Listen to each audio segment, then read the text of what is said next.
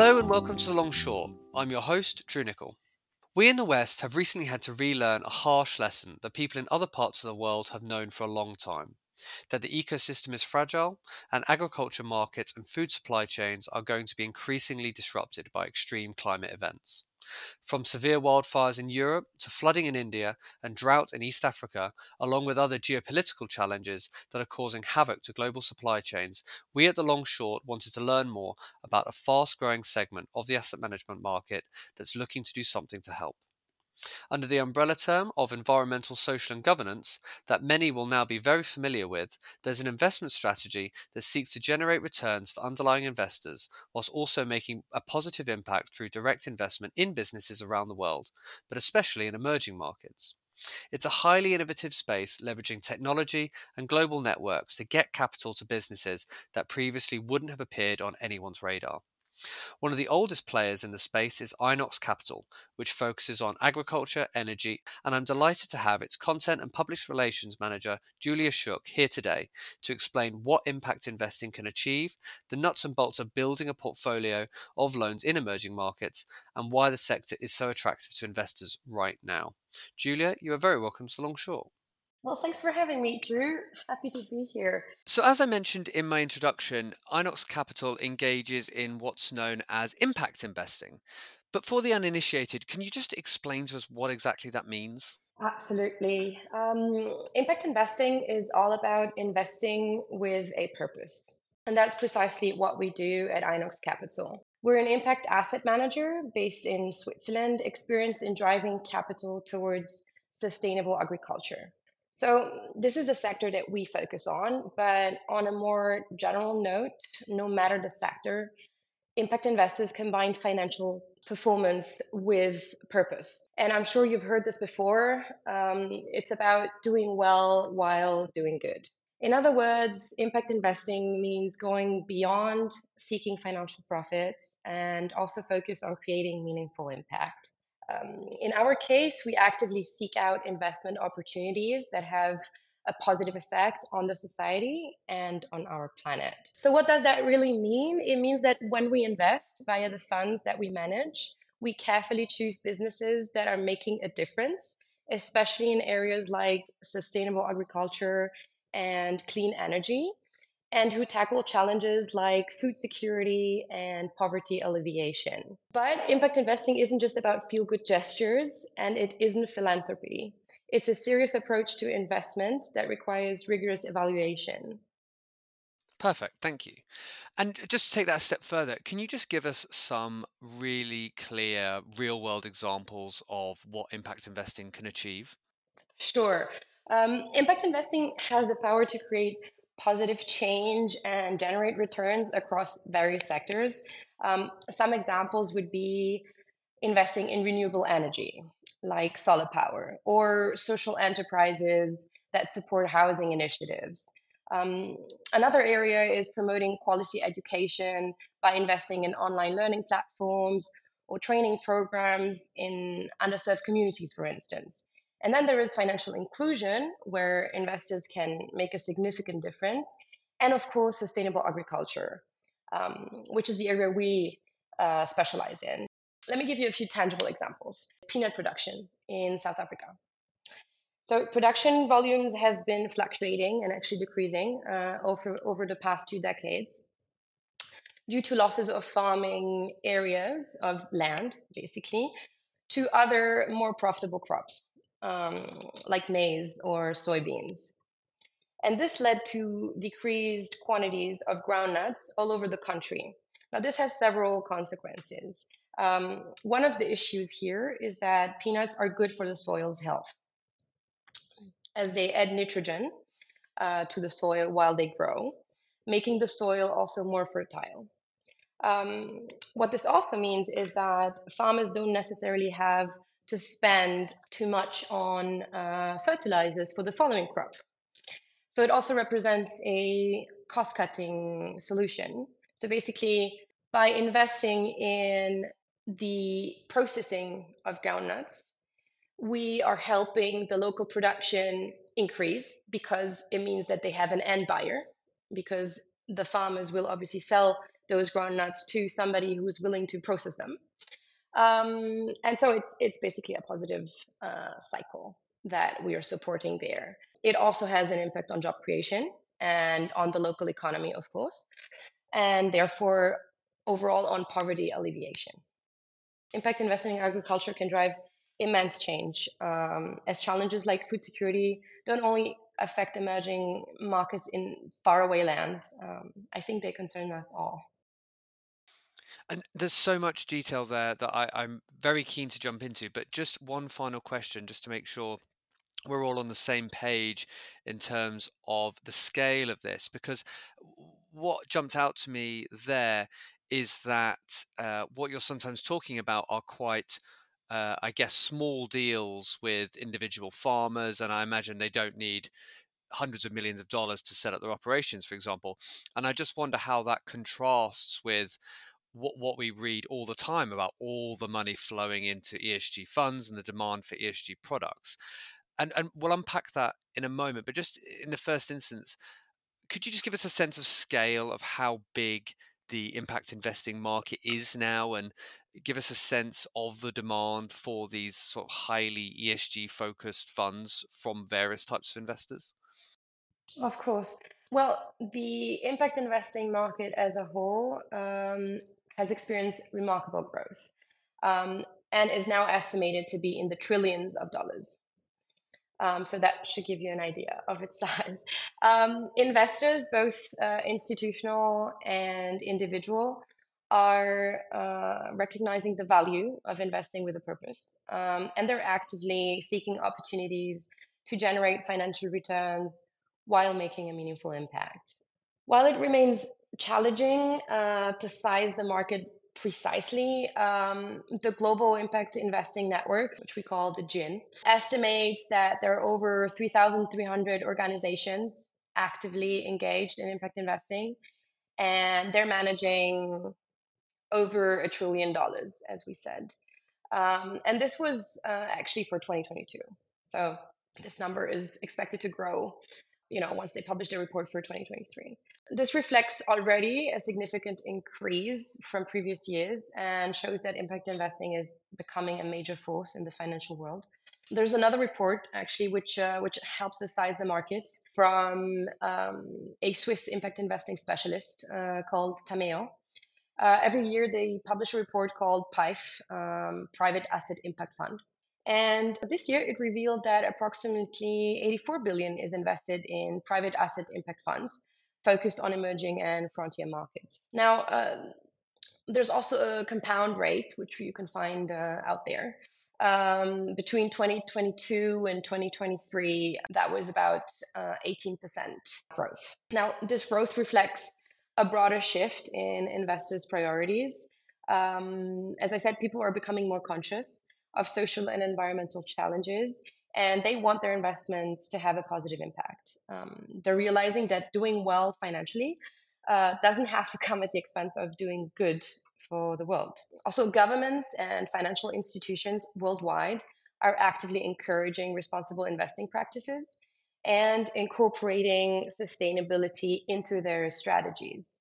This obviously further amplifies the demand for ESG funds, and for impact investing opportunities. So such opportunities arise in areas that I've mentioned before, like food security, uh, poverty alleviation, gender equality, and much, much more. Um, and it's not just a passing trend, it's a shift in the investment landscape, a global movement driven by the understanding that investing for impact can be a win win situation. The good news is that as more investors embrace ESG funds and impact investing, more capital flows into companies that prioritize sustainability. So again, it's a positive loop. So to go back to your question, is the impact investing market big? Is it growing? Yes. And to put this growth into perspective, maybe let's compare the GINS figure that I mentioned earlier for 2022 to which was over $1 trillion, to what they've published in their 2019 report.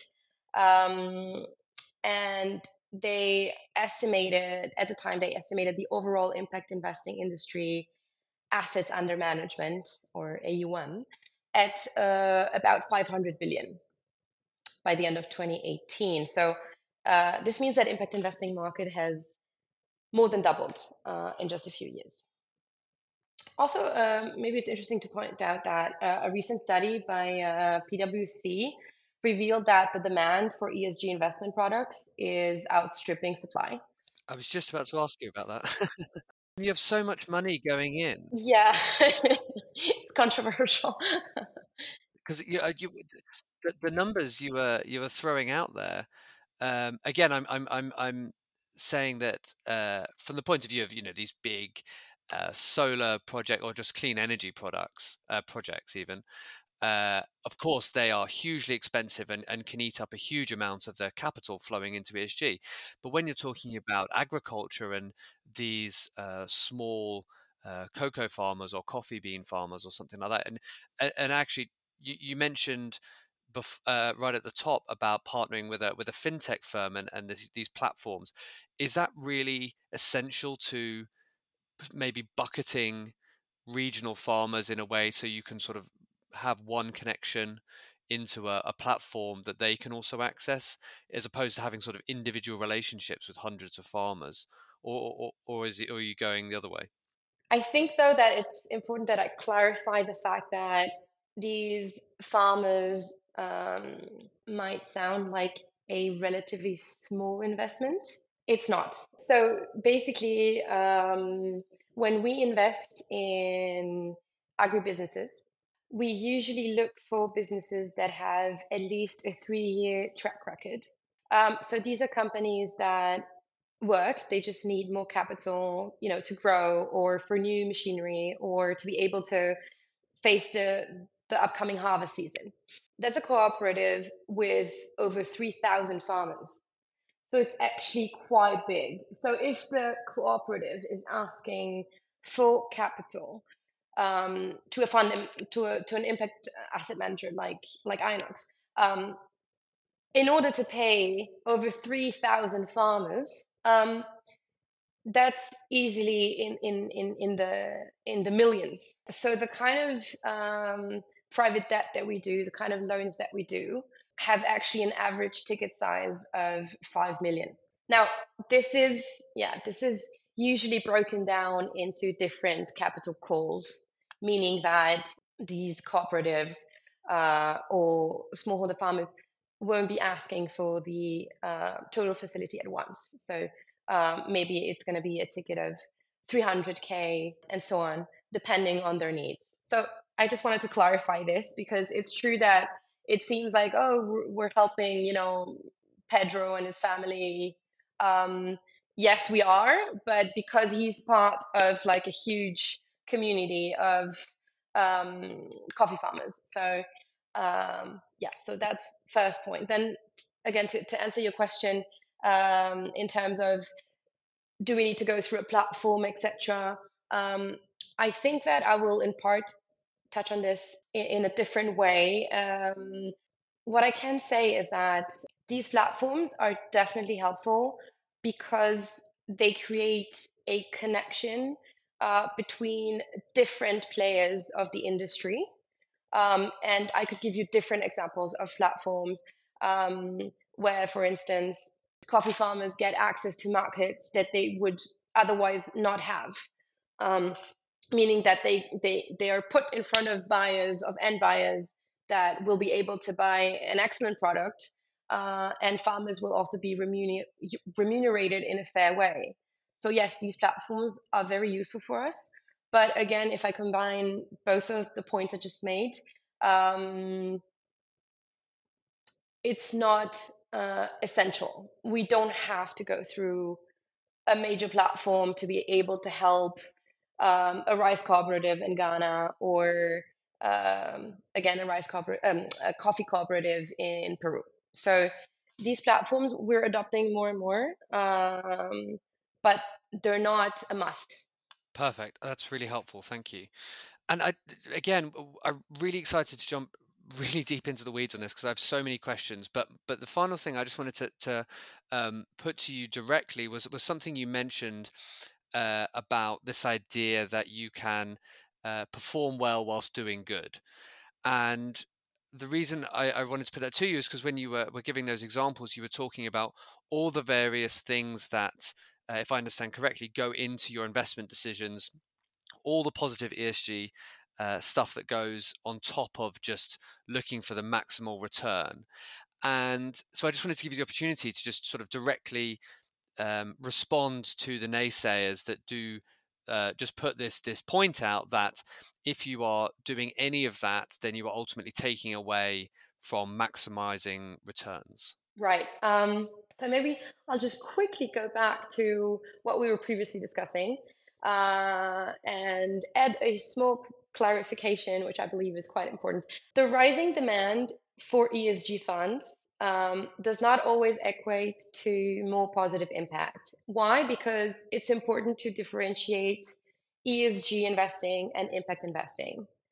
ESG is kind of the foundation and the seed, let's say, and then what grows above the ground, like a tree, that would be your impact. So impact goes beyond ESG. So I just wanna make sure that that's clear and out there that ESG investing and impact investing are not the same thing. Of course, they can be complementary.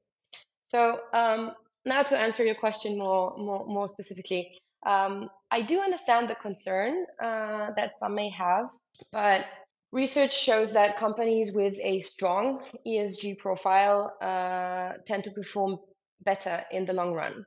So considering ESG factors helps investors gain valuable insights into a company's operations. They can look at factors like supply chain ethics and corporate governance. This allows them to make more informed decisions and actually enhance returns. Integrating ESG considerations helps identify risks and opportunities that may impact the long term value of your investments. So, ESG investing does not hinder revenue maximization. On the contrary, um, it's a valuable approach for identifying financially robust companies, which you'd want to invest in while promoting responsible practices. Now, again, I really want to distinguish ESG investments from impact investments once more. At Inox Capital, we've seen that impact investments can deliver attractive returns while creating meaningful change. So, for instance, the Global Impact Investing Network, again, the GIN, reported that almost 90% of impact investors found their impact investments meeting or exceeding their expectations. And when we compare returns, the median impact fund realizes a 6.4% compared to a 7.4% return from non impact funds. Impact investment vehicles, like those in the agriculture sector, offer a smart way to diversify portfolios. And also, demand for staple foods like rice or wheat, sugar, etc., will always exist, which makes agri-food investments resilient even during economic downturns. Finally, the growing demand for ESG investments is evident among institutional investors, with many of them integrating ESG criteria into their investment policies. Impact investing is not philanthropy. Both ESG and impact investing provide opportunities to create lasting value. Well, there you go. You heard it here first. That settles that ongoing debate. um, you mentioned investors there, and there is obviously the demand from an ESG point of view, but is there also quite a distinct argument to be made around diversification from the point of view of the investor? And when you're sitting in these investor meetings, I imagine that your extremely interesting strategy is ideal for an institutional investor that is looking to do something positive, but also to do something that gets away from their public market exposure, for example. Is that another sort of top level factor for many investors? Yes, I'd say so. Again, this depends a lot on the investor's financial goals, the company's values. Is there a match? Is there not a match? Also, I mean, now I'm not speaking for Inox, but for impact asset managers in general, how well are we able to get the message across that even though some of these impact investments may seem to be happening in faraway lands that investors would not be able to personally, physically surveil or even, comprehend sometimes, we are doing the job. We are doing a very, very thorough job in mitigating risks. We have, and now I am talking about Inox, we have a very meticulous in-house due diligence process. We have a whole impact team who will assess the potential impact on society, on the planet, etc., that a certain investment opportunity can have. So if I go back to my first point, there needs to be a match between, say, the investors' plans and financial goals and strategies and values, etc. How well can the impact asset manager match these requirements and basically offer a product that will satisfy both the investors' willingness to have a positive impact and reach a certain level of returns. So what I'd add maybe to conclude is that it's a conversation. I think that trust can be built, especially for a dinosaur like us, simply when you show, the sort of track record that you have, or all our impact reports, etc. It makes it tangible. And I think one other advantage for agriculture is how logical and transparent a transaction can be and the whole investment can be. You can visualize that a certain commodity has a certain cycle. So there is harvesting season, and then it gets transported and processed and stored and distributed. And we map these things out for investors so they can literally see where the money is going in a very clear way. And yeah, and returns have been steady. So that's another point. AIMA is pleased to announce that AIMA Putting ESG into Practice conference will be returning to London on the 7th of September 2023. Over the course of the day, discussions will address the basics of compliance, key regulatory developments, and the wider trends and themes that are guiding firms' approaches to responsible investment. The goal is to give attendees a set of practical insights that can immediately add value to their business. Panels, keynote speakers, and workshops will explore the practical aspects of ESG integration for alternative asset managers with a focus on regulatory developments affecting the industry. Interested in finding out more? Visit the AIMA website to register now. Listeners will have some sense of the supply chain issues connecting farmers around the world and our supermarkets today. Inox references improving food security as one of its main criteria when looking for companies to invest in. So, how secure are our food supply chains? Sadly, our food security is facing threats, but there are important steps being taken to address them. I think that one of the primary challenges to food security is the increasing global population. And actually, let me rephrase that. That's not something I think, that's something everyone can see. And of course, with more people to feed, there is a growing pressure on agricultural systems to produce more food. This often leads to unsustainable practices, and this will lead me to answer your question a bit more precisely. What can this lead to? This leads to, for example, excessive use of fertilizers or excessive use of other chemicals like pesticides. This can lead to deforestation and overexploitation of water resources, for instance. And these practices don't only harm the environment, but they also compromise the strength of our food production system.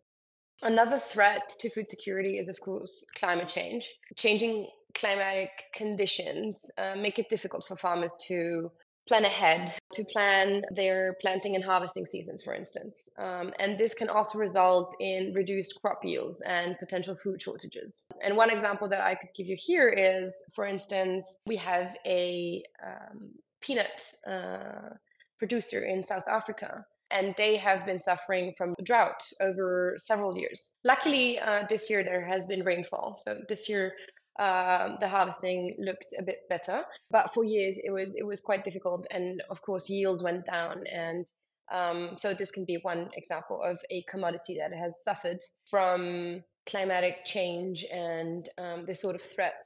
Now, there is another aspect that contributes to food insecurity, and that is poverty and economic disparities.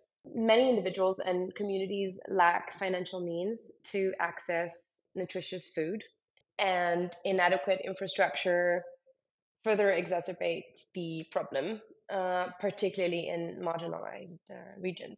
Now, to address these challenges, a lot of strategies are being implemented. This includes embracing agroecology principles, for instance.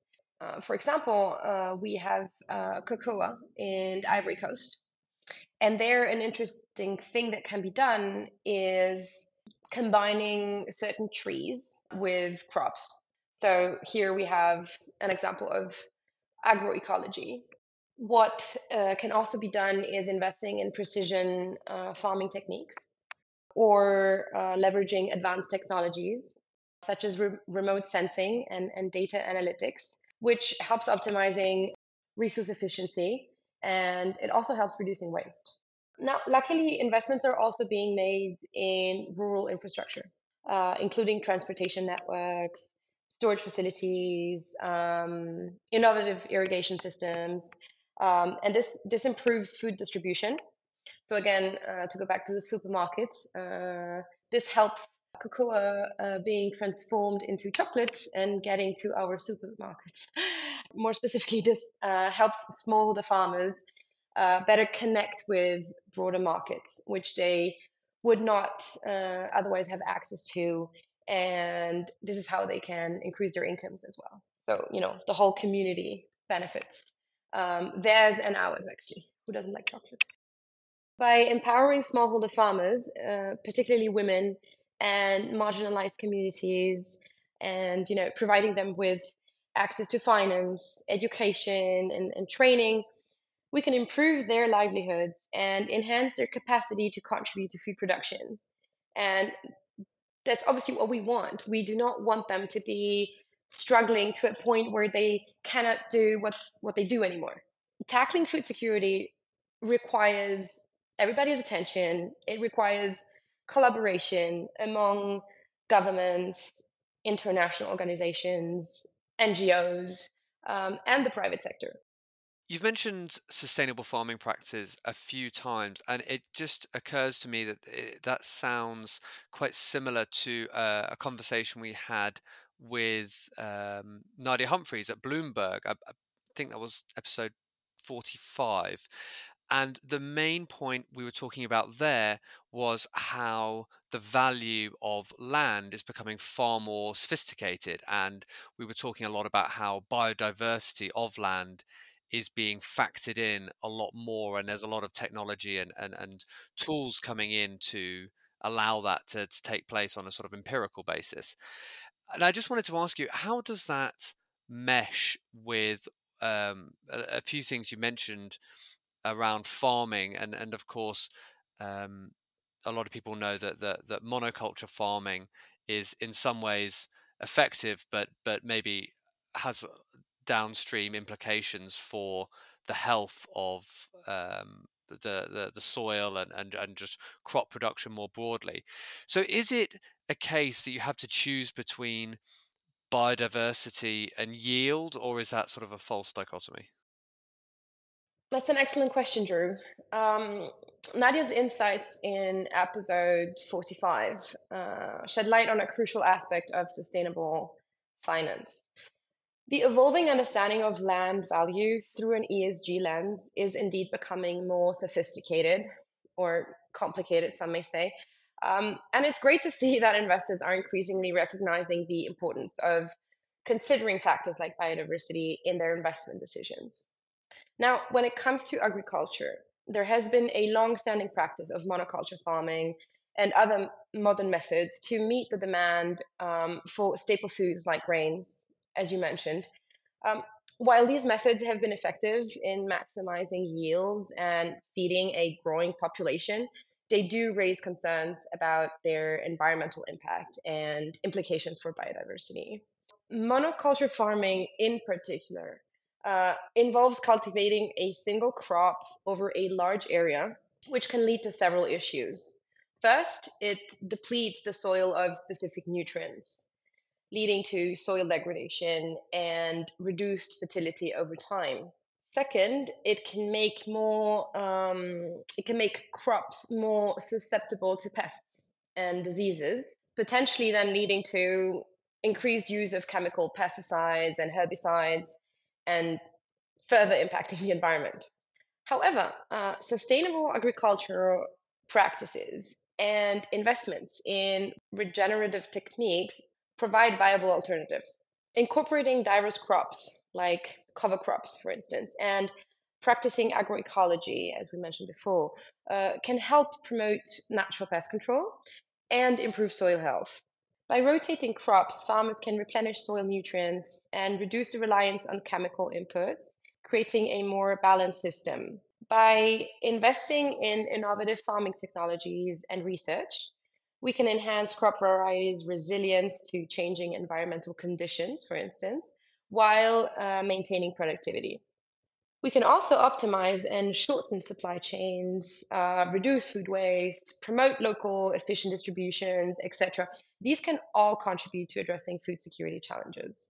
Now, you might wonder, does embracing biodiversity come at the cost of food security? The answer is that it doesn't have to be an either or situation. So, the good news is that we don't have to choose one over the other.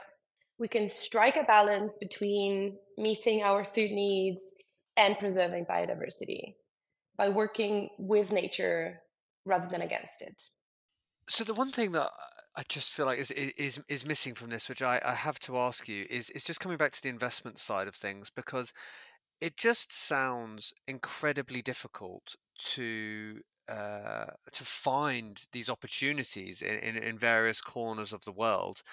And so I'm really interested to find out. So how does your investment team go about finding these farming collectives in Latin America, in sub-Saharan Africa, and how do you go about vetting and really sort of structuring these investments in an environment where I can only imagine a good amount of data is really hard to come by?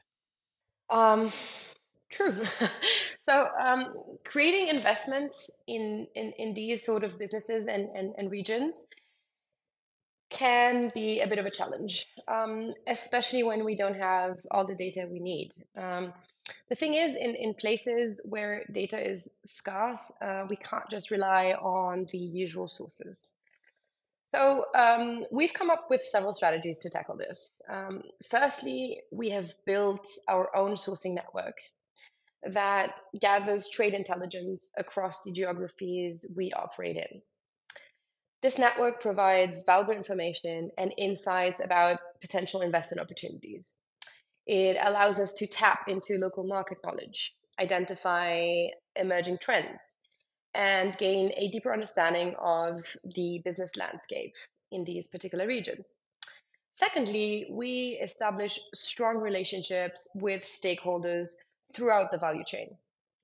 So we engage with producers, with exporters, trade houses, brokers, importers, distributors, processors, and so on. And that's how we gain on the ground knowledge and access opportunities that may not be readily available through traditional data sources. These relationships also provide insights into market dynamics, and they help us spot investment prospects. We also collaborate with local associations, farmer groups, and industry experts to gain an even deeper understanding of local dynamics. For example, in the context of agriculture, we work closely with farmer cooperatives and agronomists to gather insight on crop production, on specific market demand, and understand supply chain complexities. Our investment team basically starts with a top down approach. So they identify and self screen potential investments based on country, commodity, and value chain. And this allows for a broad assessment of prospects in different regions, in different sectors. To illustrate the practical application of our approach, let's consider a specific example. So, in a remote rural region, we identified a small scale organic farming cooperative that faced challenges accessing capital and expanding their operations. So, we recognize the potential of their sustainable farming practices and the growing demand for organic products. Of course, thanks to the network that I just mentioned and the local experts and the on the ground knowledge that we were able to gather. Um, so to support them, we provided a combination of financial investment, technical assistance, and market linkages. So through this investment, the cooperative was able to expand their operations, improve infrastructure, and increase their production capacity. We also connected them with a network of buyers interested in organic products, basically ensuring a reliable market for their produce. And as a result, the cooperative not only experienced financial growth, but also contributed to environmental sustainability and to the livelihoods of local farmers. Another example is our investment in a remote rural area with limited access to clean energy. We identified an opportunity to invest in a renewable energy project that could provide electricity to the local community, powering essential services like schools and healthcare facilities and irrigation systems. Um, so, by partnering with local stakeholders, government agencies, and clean energy developers, we were able to implement a sustainable energy solution that improved the quality of life and economic opportunities in the region. So, what I'm trying to say is that our approach is meticulous and we have a comprehensive due diligence process. Um, and to ensure that our investments meet our impact objectives, in addition to financial goals, we are very selective. Last year alone, we reviewed over 400 companies, but selected only four that aligned with our impact framework. So when you ask if it's difficult to create these investments, well, 4 out of 400. You tell me. so we invest in businesses that not only comply with industry standards, but go beyond them. For example, let's consider the case of cashew processing. In many cashew shelling operations, workers are exposed to harsh conditions that can lead to serious health issues. The process of shelling cashews by hand exposes workers' hands and fingers to injury, while the caustic liquid produced by the nuts can cause burns and skin damage. So, unfortunately, workers often lack access to protective supplies or they simply cannot afford them. So, while some businesses may claim ISO compliance by providing just basic protective gear like rubber gloves, um, we go the extra mile. So, we would require greater protection measures. We would require to include the use of mechanical tools that minimize manual contact, for instance, or specialized protection for the eyes and fingers, and other preventive measures.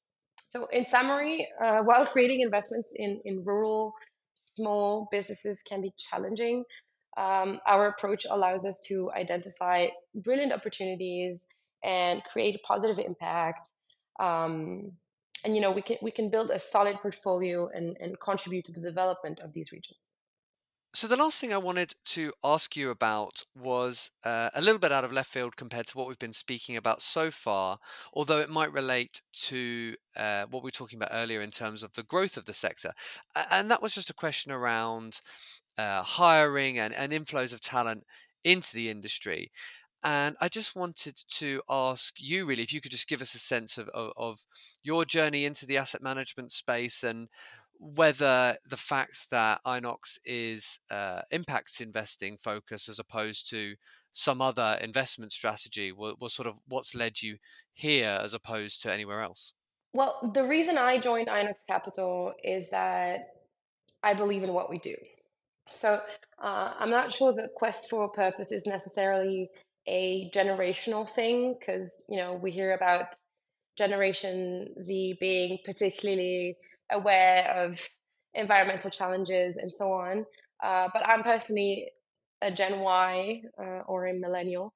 Um, and I'm also after a career that has purpose. So um, I'm certainly glad to see that new generations want to also find work in the sort of companies that allow them to make a difference. Maybe what's ironic and worth sharing is that when I was offered this job, I was standing on a rice field. I was traveling all around Italy with another foodie, and we were meeting with local producers kind enough to share their experience with us. And well, the aim of this trip was to gather enough insights and genuine stories from farmers and food producers in order to compile them into a coffee table book, the big book of things you don't know about Italian food, if you will. We got to meet incredible people, and their stories deserve to be told. There's so much we don't know when we enjoy a mozzarella or an Italian wine.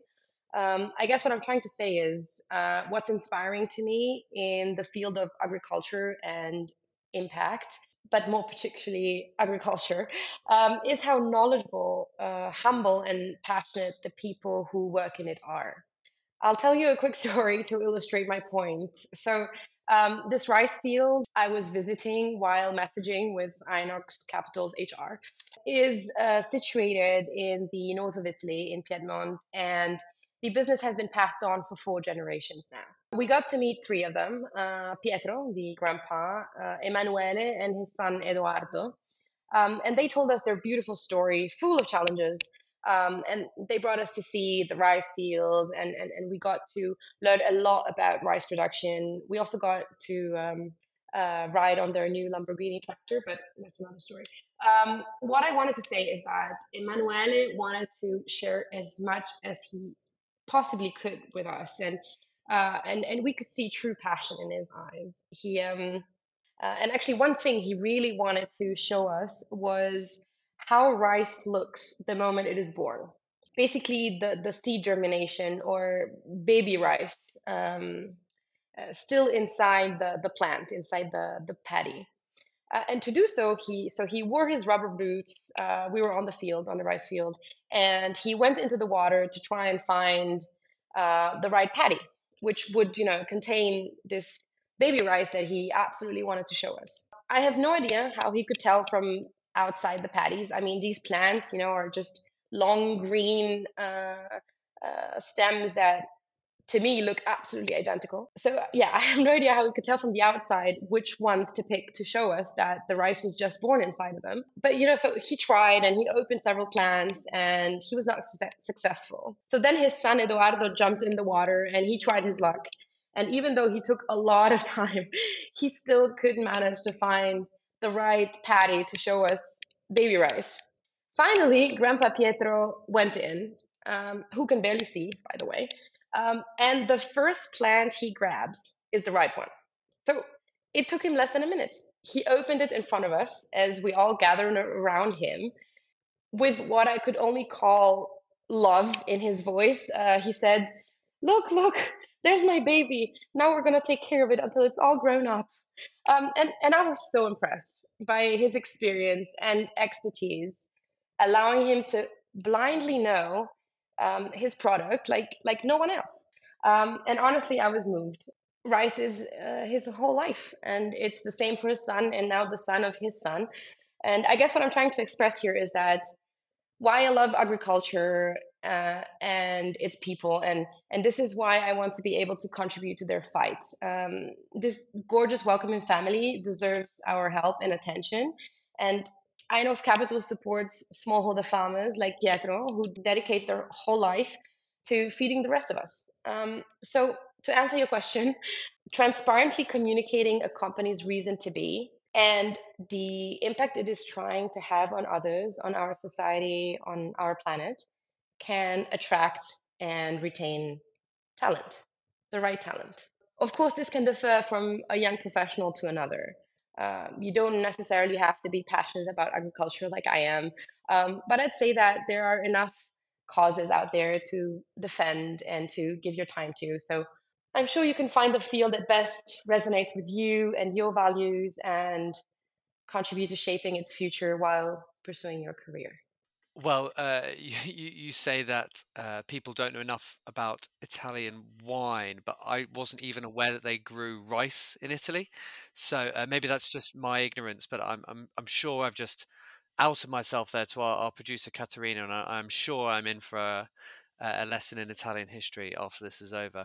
You're not But this alone, has believe me.